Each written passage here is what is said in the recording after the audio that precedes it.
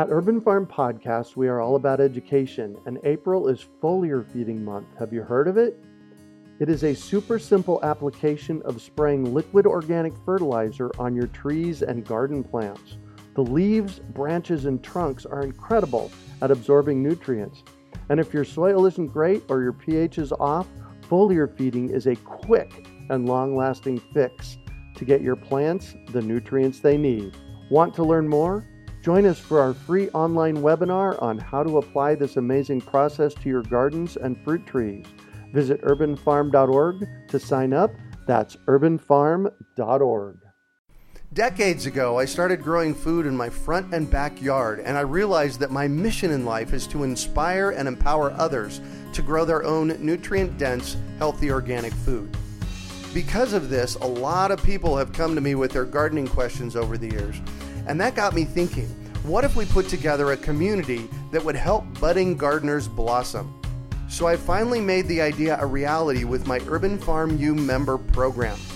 Each month, your membership includes 3 live online events, a monthly class, a chit-chat with an expert, and a monthly coaching session, plus access to the experts on our member page and a significant discount on our signature courses. I'm deeply committed to transforming our global food system, and I do this by empowering you to grow your own food. The Urban Farm membership program is a simple way to get going. Please join me in transforming your food system today. To learn more, go to urbanfarmmembership.org or text membership to 33444.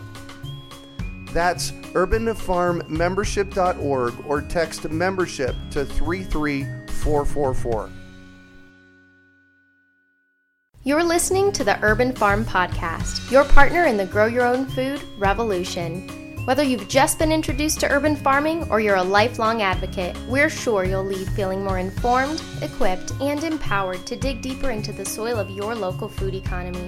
With you every step of the way, here's your host, Greg Peterson.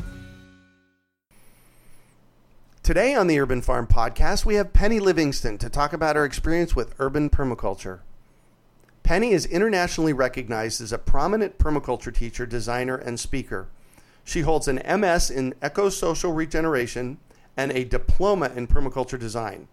Penny has been studying the Hermetic tradition of alchemy and herbal medicine making in Europe and the United States for the past 4 years. Penny has been teaching internationally and working professionally in land management, regenerative design, and permaculture development for over 25 years, and has extensive experience in all phases of ecologically sound design and construction, as well as the use of natural and non-toxic building materials. She specializes in site planning and the design of resource-rich landscapes integrating rainwater collection, edible and medicinal planting, spring development, pond and water systems, habitat development, and watershed restorations for homes, co-housing communities, businesses, and diverse yield perennial farms. Welcome to the show today, Penny. Thank you for having me. Absolutely. I'm excited that you're here. Thanks for being here. So I shared a bit about you. Can you fill in the blanks for us and share more about the path you took to get where you're at now? Well, let's see. My background is in landscape design and textile design. So I was doing a lot of work in the 80s and 90s for single-family residences, commercial, and developers, new development. And at the time, I was doing a lot of organic and native plant landscaping back then. And I guess I just started getting... But I think my road to taking my first permaculture design course was almost fated. You know, I kind of closed one door with a client who was I just walked away from a large job and was sort of getting tired of kind of comforting the rich and going through a crisis of consciousness around what am I doing with my life? And a permaculture course was starting up at Lost Valley Education Center up in Oregon, near Eugene, with Tom Ward and Jude Hobbs and Rick Valley. Oh my gosh. And I just jumped on actually the person who started that community, a woman named Diane Browsey, was at our house when this was all going down, and she says, well, we're starting a permaculture class this weekend. And I had no clue what permaculture was, and it was a completely intuitive thing. Like, this door's opening, I'm going to walk through it. I don't know why, I don't know what it is, but something feels fated here, like this door's closing and this door's opening. So I went up there not knowing anything. Actually, the part about permaculture that really was the hook for me was about community economics. Oh, yes. And so I took that class, and it was great. It was kind of transformative. I couldn't really talk about it to anybody because back then, it was a lot of lecture, a little bit of hands-on, and nobody really knew anything about permaculture. And then, they kind of put all this information in your head and then kind of spin you around and send you out the door. And I was kind of like, whoa, now what? Right. And there was a small group of people here in the Bay Area called the Bay Area Permaculture Guild. Wow. And back in the 80s. Back in the early 90s. Wow. And I found some flyer about how to, it was a one-day introduction to permaculture workshop, and I thought, wow, how could they even talk about it in a day? This is going to be interesting. So I went, and I kind of hooked up with them, and we would do like little introductions, and it gave me a little bit more. And then eventually I ended up taking a course with Bill Mollison down in Texas at Fossil Rim.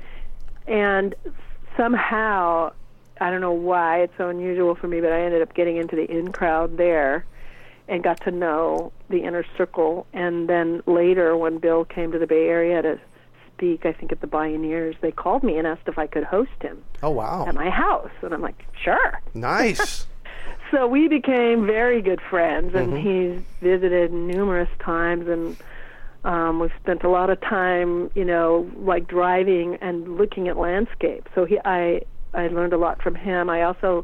He came and taught a 2-week PDC here in Sonoma County, and during that time I had to kind of babysit his bulldozer operator, and so whose name is Doug. And we decided to go dig a pond together up at some land we had up north, and we went up in Trinity County, and where it can get as much as 10 feet of rain up there in a very extreme wet season. Wow. And then, of course, by June it's just all run off and dry. So we put in some swales and ponds with him and some very kind of steep land, and it all was so successful. I learned tons. Oh, and then I did a pond building workshop I organized with Bill. So I did a lot of water harvesting with Bill and his bulldozer operators. So I learned a lot. And then just in my own life, it took a while to I was sort of straddling conventional landscaping with permaculture for a few years, actually, because there was nobody to go to. There was no examples. There were no sites other than up in Orcas Island. I went up and traveled and saw Doug Bullock, and there's some brothers, the Bullock brothers up there that had a beautiful 10-year-old food forest that I got to see. But by and large, I kind of invented what permaculture looked like for me, and it involved, I come back, I had 3/4 of an acre here, and I just started kind of sheet mulching and planting fruit trees. And then we had a lot of snails and slugs on our garden there, and so we could barely even grow a daffodil. The flowers would get eaten. Right. So I decided, I don't have a bug problem or a snail problem. I have a duck shortage. I love that. That's where that came from. We call that stacking functions, right? Yeah, and so I dug a pond, and it was kind of those things where I'd rather, raise ducks than kill snails, and I was kind of like, well, I'd rather sit by a pond than change duck water, because you have to change the water all the time. And so I dug a pond, and then from the earth from the pond, I was also at that time by then teaching at San Francisco Institute of Architecture. Wow. And I was really taken with earth and, cob construction. Oh, yes. I'd seen my first cob building up at Aprovecho that Yanto Evans and Linda Smiley built. And that was, I think, the first cob house ever built in the U.S., and I saw that, and I couldn't believe you could build a house made out of dirt balls. Dirt, I know. So I had all this subsoil from digging the pond, so I built an office out of cob and hosted a workshop and built the first cob structure in California. Nice. Here. And so it was kind of like building habitat. You'd dig a pond, and you can, and also my roof water was going in the pond. It was processing my gray water. It was feeding my ducks, habitat for my ducks, habitat for other critters, frogs and fish and birds. And it was also offering kind of a southern reflection to help ripen some grapes, because we're in the California coastal maritime climate here. Uh-huh. And so it had all these functions, and then the soil from the pond built my office, and where I did a lot of permaculture design for the next 10 years out of that. And that building is still there. My son is living there, and my grandbaby was born there, and they're tending the food forest that's now, 20 years old or more, and they're just chowing on mulberries right now. I can hear them crunching the mulberries on this big tree that I planted, and all the pears and apples and plums and nut trees, walnuts and berries. They're just loving it there. And so that's kind of the true regeneration is where this all goes, and it goes into your kids and grandkids. Right. Then I think that's a success. And so we finished that project, and then we moved to a nonprofit called Commonweal, where we have a larger piece. It's a 17-acre farm that we put a food forest in about 4 acres here, and we have aquaponics and bees and chickens. We had goats for many, many years, and milked goats and made cheese and yogurt, and did a whole dairy thing here for a while. And that's a lot of work. Yeah, it's a lot of work, but we're just getting now to the place of completion of this project where the trees have taken hold. We're getting lots of, it was all apples when we came, and a few pears, and now we've got plums and apricots and apriums and pluots and plumcots and mulberry and walnuts and hazelnuts and chestnuts we're growing. And so we've just diversified, and then we have a whole medicinal understory here of because I do a lot of medicine making now and herbalism and distillation. So I'm going to be distilling a bunch of rosemary tomorrow, making essential oil. And oh my gosh, from the garden. So we just walk out, and pretty much everyevering is right outside our door, and it really works. Yeah, I'm that's a testimonial. Yeah, exactly. So you have in the past 10 minutes you've planted so many seeds. I could probably do about 4 hours with you. Right. So thank you for that. And one of the overarching pieces of the conversation is how interconnected everything is in your space. Can you say more about that? Yeah, well, I don't even know where to start. I mean, well, let's start with the water. Perfect. It's all about the water. Yeah. And without the water, we couldn't do what we're doing. Especially in California. Yeah, and when we came here, there was no information about the water. We had to look at the land, and we found a little dinky-winky trickle of a spring at the top of the valley, which happens to be, this valley is a due north-south facing valley, where we put most of the garden, and we found this little spring, and through environmental health of our county, we found out about a slow filtration sand filter that requires very little pressure, like no pressure, and we just use this wonderful tool called gravity for all of that everybody's water. got it. Yeah, right? And so we located everything relationally to the garden, the tanks and everything, so we have enough pressure. They're high enough in elevation. So we have enough water pressure to run drip lines and stuff here.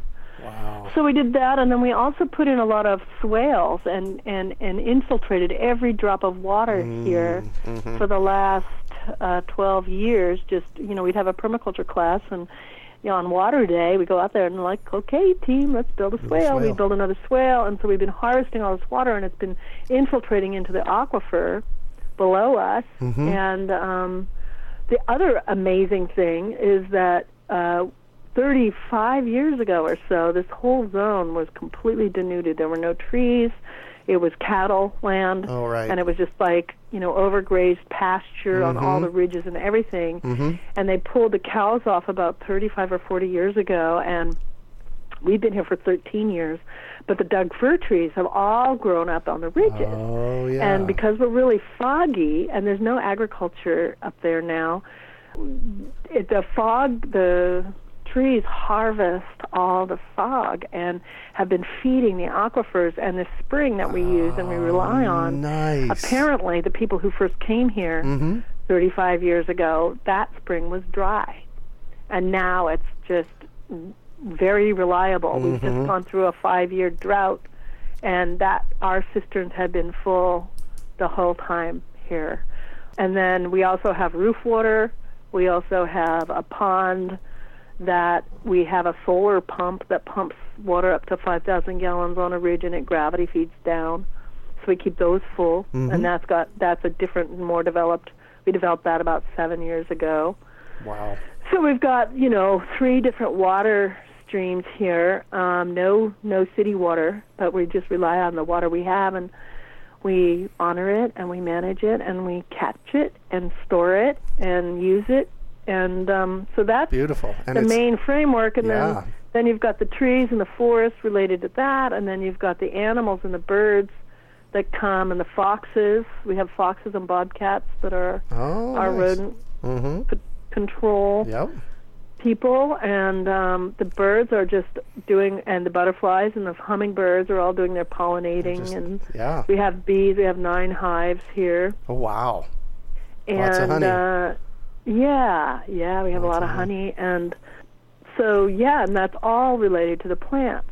And then the plants are related to not only the habitat and the birds, but also to us, so that I can go out and, really, I don't have to go to the grocery store if I don't want to. I go to get things I like. Right. But I don't have to. I mean, I could thrive just outside my door as we speak right now. Everything is there. There's the dream, right? Yeah. Wow. Yeah. Here at the Urban Farm. I don't know if that answers your question. Yeah, well, no, that's a great place to start.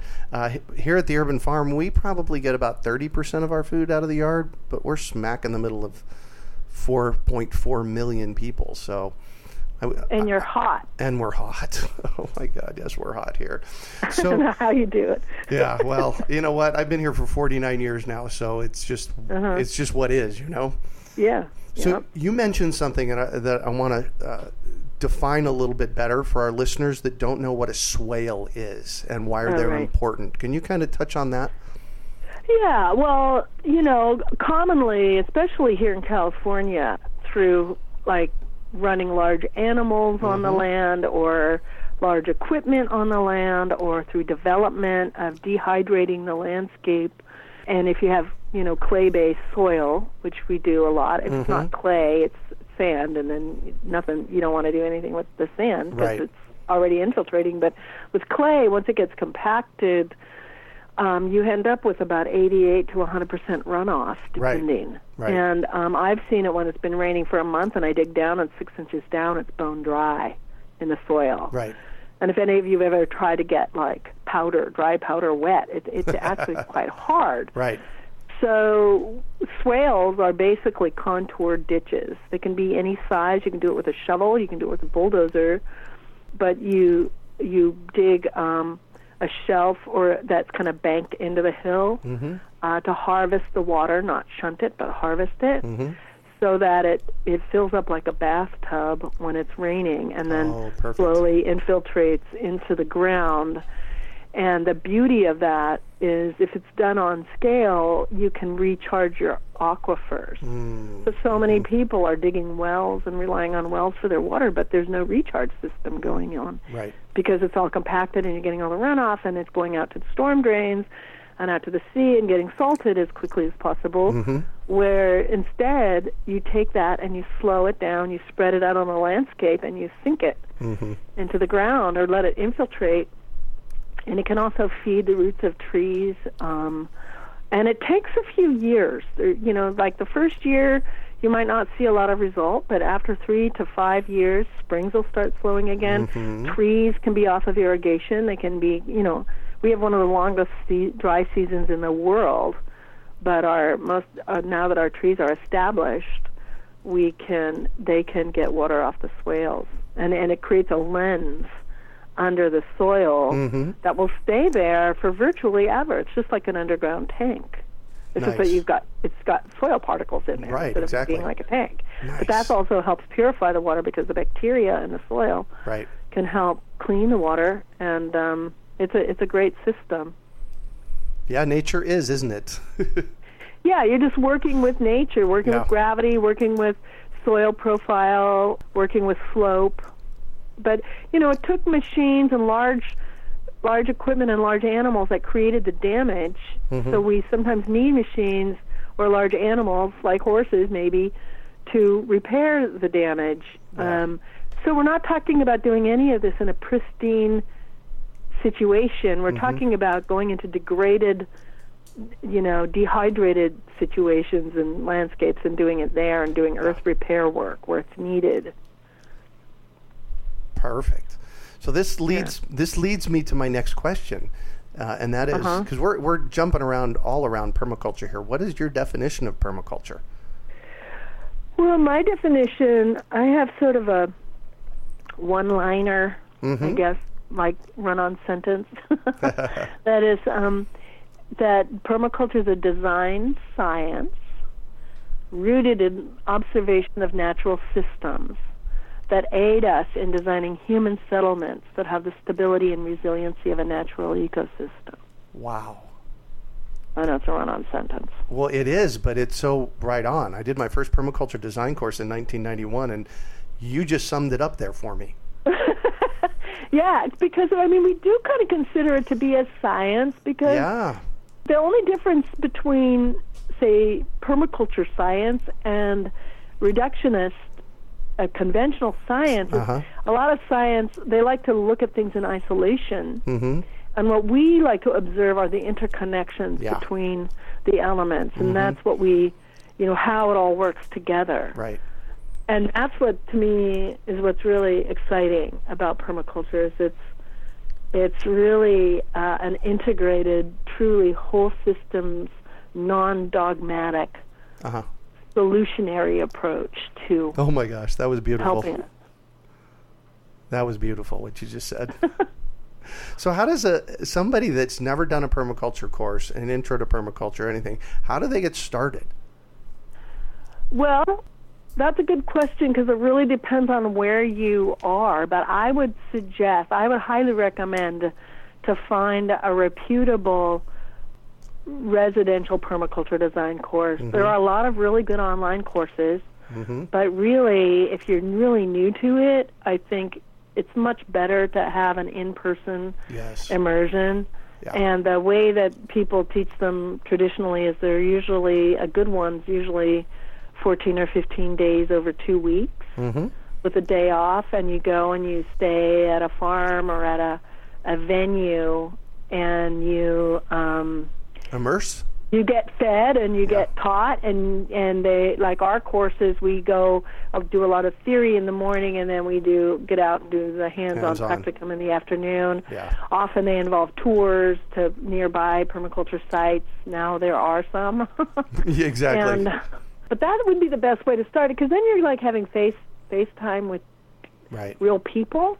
Online courses, I think there are some good ones, and there's also some they're sort of all over the map in terms of the quality, and I think it would be really hard for people to know if they're getting a good one. Well, I think there's a certain amount of, I'm going to even shift that and say there's a large amount of community that gets created in the space of a residential permaculture design course that is really important. And so for me at Urban Farm U, we do online courses, like Toby does one with us, and but I don't ever see us doing an online PDC because there's that valuable community building piece. Yeah, and there's been the PDC, which is the permaculture design. Some people use certification course. PDC it's almost like an international global brand. Yes. where you get a certificate at the end, you do a design project, there's a standard curriculum, and it's been surprisingly well maintained over the last 25 plus years, more than that, almost 30 years. Yeah, 30 plus years.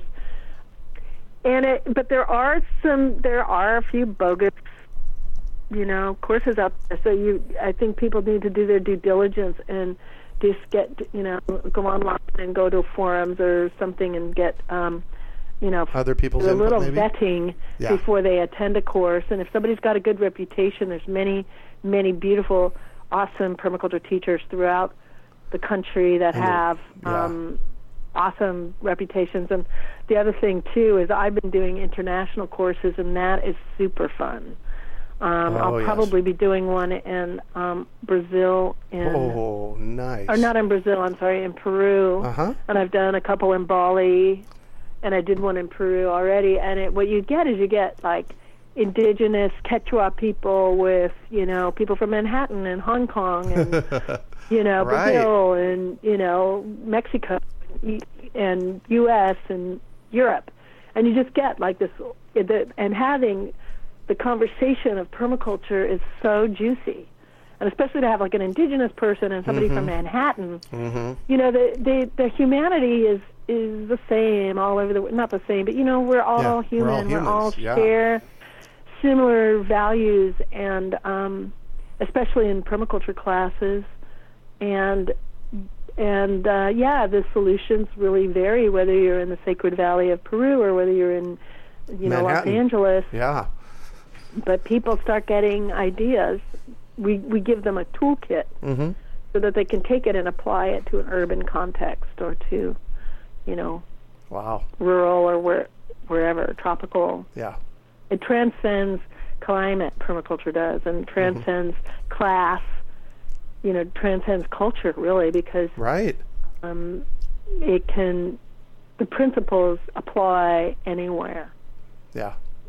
Well, we're doing a permaculture design course with Dan Dorsey from Tucson here in Phoenix this fall. And you mentioned putting different cultures together. I'm really excited. We have a 16-year-old girl coming over from Liberia, Africa. Wow. To be in our course. And, it's like that just, it's a little bit mind-blowing for me. And it's so cool. I'm really excited about that for this fall's course. That's cool. Yeah. Yeah. That's really cool. That's really cool. So I'm going to shift a little bit on you, and I want to know about a time you failed, how you overcame that failure, and what you might have learned from it. Wow. I know. It's a fun question to ask. Well, there's a number of things. I would say, I don't consider things failure. Like, that word, it's more of a learning curve. Absolutely. But, one thing I can think of that I did is I got like really overzealous with my first permaculture food forest and planted so many fruit trees that I was like saucing and chutneying and drying and chopping and juicing and you name it. For every weekend till I was like, I can't deal with this anymore. Like we just had to open the gates and let the deer in because there was so much food there. There's so much food. So I don't know if it's not really a failure. It's more, but that's one thing. And then also, in terms on the teaching front, I think teaching composting is really hard. It's way harder than I ever thought it would be. Yeah. And you'd think, compost happens, but I watch people try to compost after I compost. I wouldn't say it's a fail, but again, I would say that I think I had failed, and then and I realized what I have to do is I have to compost with people numerous times, and then I think they have to fail, and when they do, the pattern has been that they usually blame the pile. But it wasn't anything they did wrong. It was like, and then you go and you dig it up, and they've got like food scraps that are like a foot thick, and it's all this anaerobic mess. Yeah. So, but composting teaching composting is a real thing. I know Elaine Ingham and some of these master soil scientists, I mean, they have like online courses on composting that are like $2,000 or something. And I'm starting to understand why. Why, exactly. It's way more complicated than you might think to do it properly. And so shout out to Elaine and all the people that are studying microorganisms. And I do good compost piles, but it took me a long time to figure out how to teach it to others. Well, composting... So that would be a failure. I'm trying to think if there's any other watery things, because all the water that we've done have been really good. Well, both of those things that you shared about both the abundance of fruit and the abundance of anaerobic microorganisms really, for me, speak to how nature works. And I tell people all the time that there's only one place on the planet where lack lives. It's between our ears. Right? Because when we look to nature, there is this absolutely amazing abundance, and you found it in both places.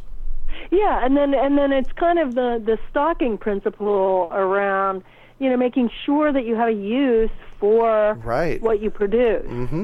And then you can always organize, and there's food banks and there's all that stuff. But if you're working, you're busy, to just go pick all that stuff and put them in boxes and drive them into the city or whatever. That's a solution, but it also takes additional time. Exactly. To swing that, but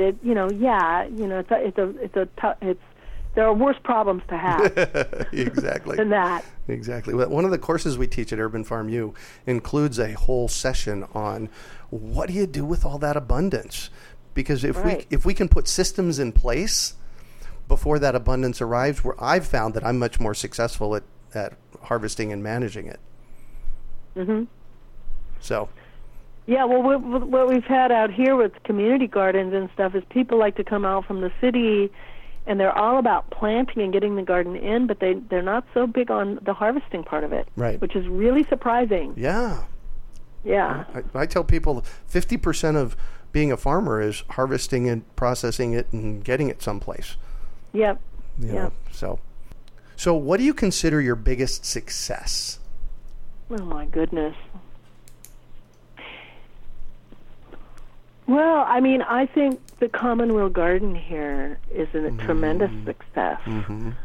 We've influenced probably 6,000 to 7,000 people here. Wow. That's amazing. And we teach, because we're doing not only the permaculture aspects and skill building, but we're also doing deep nature connection. We're doing leadership. We just started a program here called the Art of Vitality with our doctor, who is the community doctor here, who is she's into integrated medicine, and so she's going to be running programs out of the garden. And then I'm also starting an herbal medicine making program and distillation workshops here, where you can just walk out and you can meet the plants and see them. And so we've been doing this for about 12 years, and now we're in the harvest of it. Things are established, and I would say that this would be one of my biggest successes. And I also think teaching has been very successful for me. I think I would say my students, and not only my students, but the people, they're not my students, really, because we are always learning from each other. Yeah. But the people who have come through my courses and who I have mentored have been tremendous successes. Many of them are out there in the leadership world, in permaculture leadership today, making a difference all over the world, like Toby, like Eric Olson in Permaculture Skills Center in Sebastopol, and Star Hawk, and so many people, and also Occidental Arts and Ecology Center. I trained Brock in permaculture, Brock Dolman. Oh, no way. He trained me in biology. Yeah. Brock's a we rock taught star. together for, I don't even know how many courses we taught, but a lot. Yeah. And I was there for between a month, 4 to 6 weeks a year for about 10 years there, and that's a thriving, budding center, and he has acknowledged me as being fundamental in helping that get going. And San Francisco Institute of Architecture is another, the ecological design program there is still thriving and happening. So I love it. I love it how we plant, how we, as a permaculture community, get to plant seeds over the decades. You know. Yeah. And watch, if you stay put, you can actually watch it fruit. And then seeing my grandbaby playing around in my first permaculture garden that I ever planted in my house. That's success. Just seeing him, knowing he's almost two, and he's already learning all the different plants and everything. Yeah. Great. Nice. So, what drives you? What drives me? Curiosity, I would say, would be the biggest thing that I follow. I follow my curiosity. I go through I wonder what would happen if, and I like that. I'm also, the things that attract me are anything relating to alchemy. Oh, yes. And that includes anything from making olives to making cheese and cooking to making medicine and distilling hydrosols and essential oils, or converting. It also includes spinning, taking wool and spinning into and weaving into garments and blankets, and taking raw materials and turning them into useful things. Those are the kinds of things that, I don't know what drives me around that, but I love that. That's the kind of thing that, when I look at the pattern of my life, pretty much everything, whether you're planting a seed, making compost, making cheese, making medicine, creams and lotions, whatever. I just love. It's magic. Doing it is. It's magic. It's a miracle. It's miraculous. And it's beautiful and it's useful. Soap would be another one. I love making soap. Yeah. And all that kind of stuff. I'm kind of into the crafty things. Yeah, doing something with all that abundance. Yeah. Yep. So I have being able to walk out your door and have it right there. Absolutely. Absolutely. I have a question. I don't normally ask this question, but it just something's niggling at me to ask it, and that's why should somebody take a permaculture design course? Oh, great question. To develop some ecological literacy, for one thing. I think a good course teaches people how the world works. So, for example, if you take an engineering class, what we teach in permaculture is almost complete opposite of what they teach in engineering. Yeah. And even in landscape architecture and some of these specialty fields, because engineering, they like to pipe and pave and get the water. Water is dangerous, and of course it's dangerous when you run it straight down a hill in a pipe.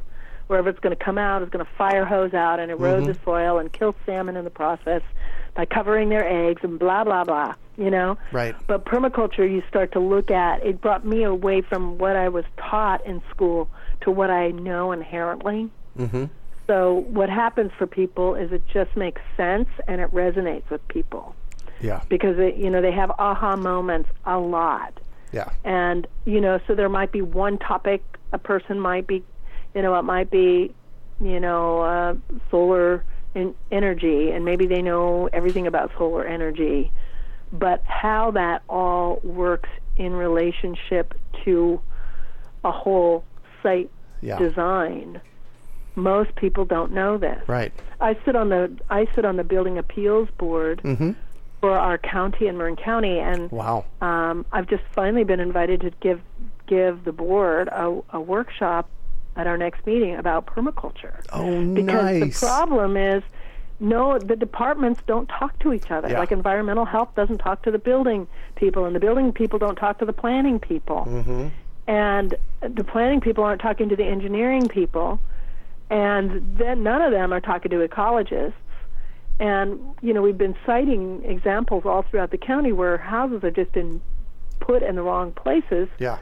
Legitimately with permits and engineering and experts and people with degrees deciding all this stuff, and it's just wrong. They're just in the place where all the water collects on the landscape and all the water is running into their house, and they're blaming their neighbors. And it's actually, no, it's not your neighbor's fault here.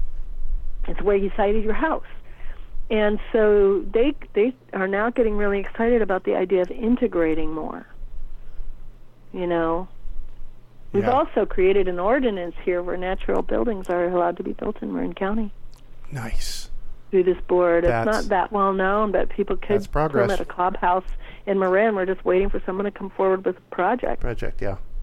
Yeah, but it's, that's also a success, I would say, because I was unanimously appointed to this board for building appeals, for helping people navigate the building process, where I've never actually gotten a permit myself. But they like what I stand for, and they like what I do, and they've seen the buildings, a small, 120 round feet building where you don't need a building permit, that you can build legally here.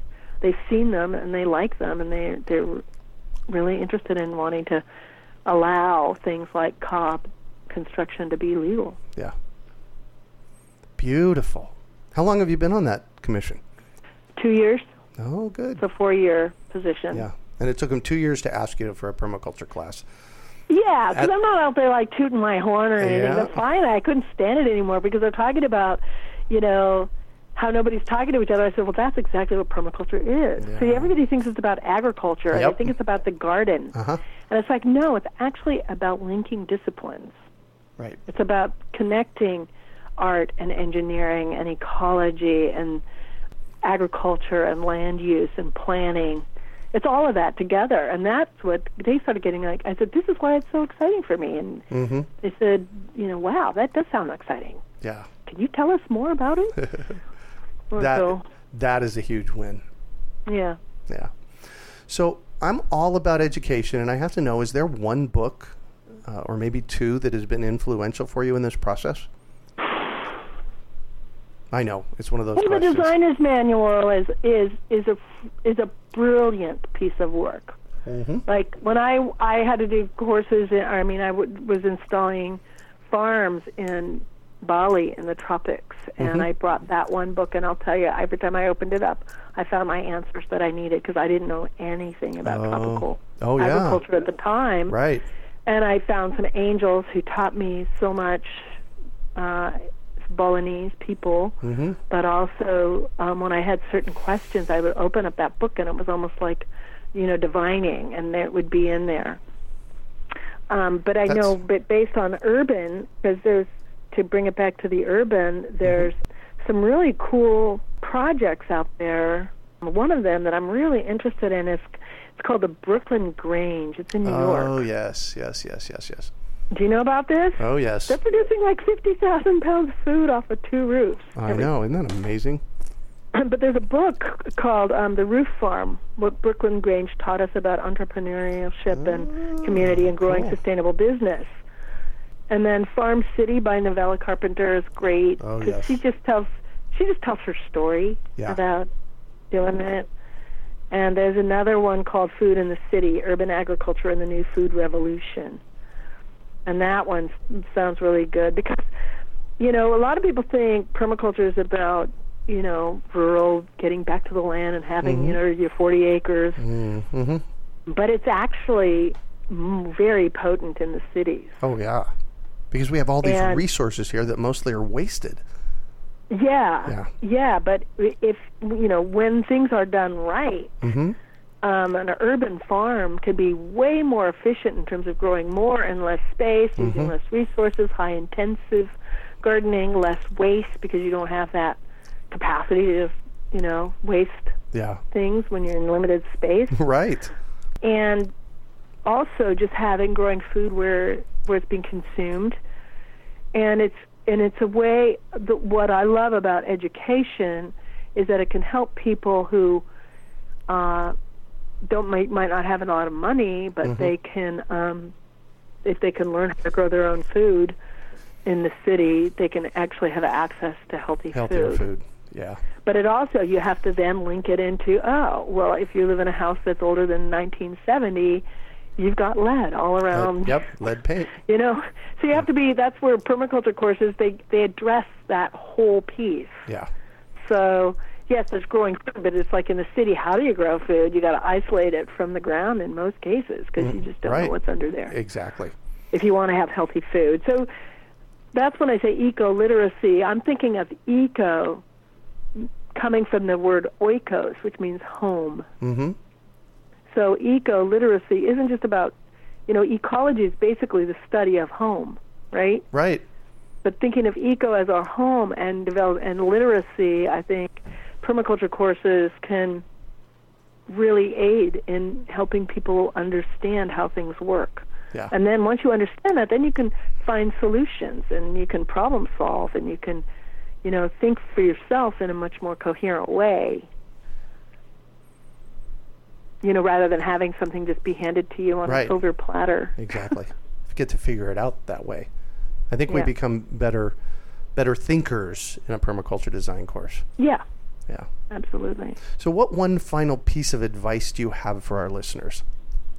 Well, I would say, I definitely would say if you haven't taken a permaculture class, take one. Mm-hmm. Find a good one and take it. I would also say to follow the things that you love. Like follow the process that you love to do. Like if you love people, then figure out ways of creating livelihoods and opportunities for you to work with people. Mm-hmm. If you love just being alone out in the garden, develop those kinds of skills. Follow your heart, because that's what keeps us alive and impassioned and empowered. And even if it means like doing it in your spare time, or you have to have whatever job, but if you can find something useful to do that the world is waiting for, it has value, and you will be supported in being able to do that. Yeah. If you develop appropriate skills for that. So that would be one thing. Yeah. Perfect. And we're going to be hosting some. Oh, please. We do a 1 day a month here so it's mainly for California Bay Area residents, but we do 1 day a month permaculture class called 4 Seasons.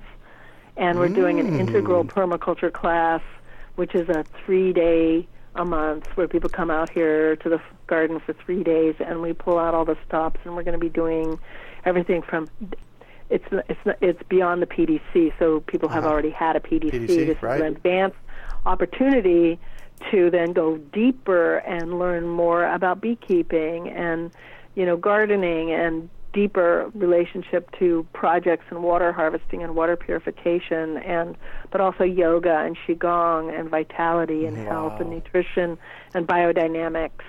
We're just going to really go deep. Botany is another one that people need more of. Yeah, absolutely. So we're kind of cherry picking the ripe fruit that people, I think, are needing and wanting in their lives and learning more about, and we're doing that in our integral permaculture program, which is on our website at regenerativedesign.org. That's what I was going to ask you next. What courses do you have coming up, and how do we find out about them? And we're also doing a teacher training. That's a residential, so people can come from all over. We're doing a teacher training from September 3rd through the 11th with Jude Hobbs. Oh, that'll be a rockin' course. One of my first permaculture teachers.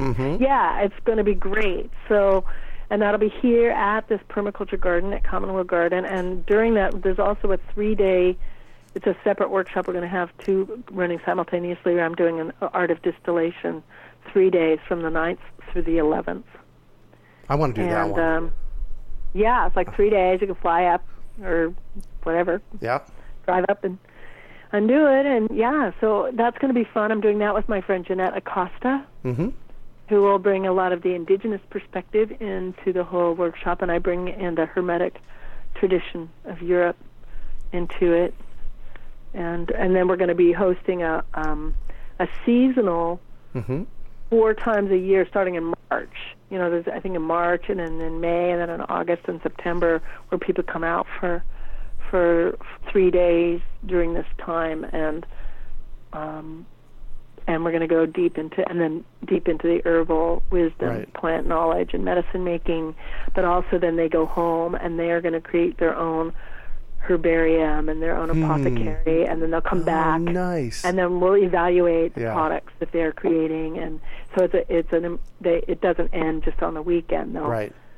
We'll make creams and lotions and gels and powders and tinctures and salves and all of but learning also the deeper secrets that the plants hold. Mm-hmm. For me, I teach, and this is why I teach, is because I believe that that's where we gain the most value, both in learning when we're teaching and learning from the students. And I can clearly see that you do that too. Mm-hmm. Mm-hmm. Yeah. Yeah. Beautiful. Well, thank you so much for joining us on the show and sharing your experience with us today, Penny. It's been a treat getting to chat with you. You're welcome. This has been really fun, Greg. Yeah, thank you. And so how can our listeners get a hold of you?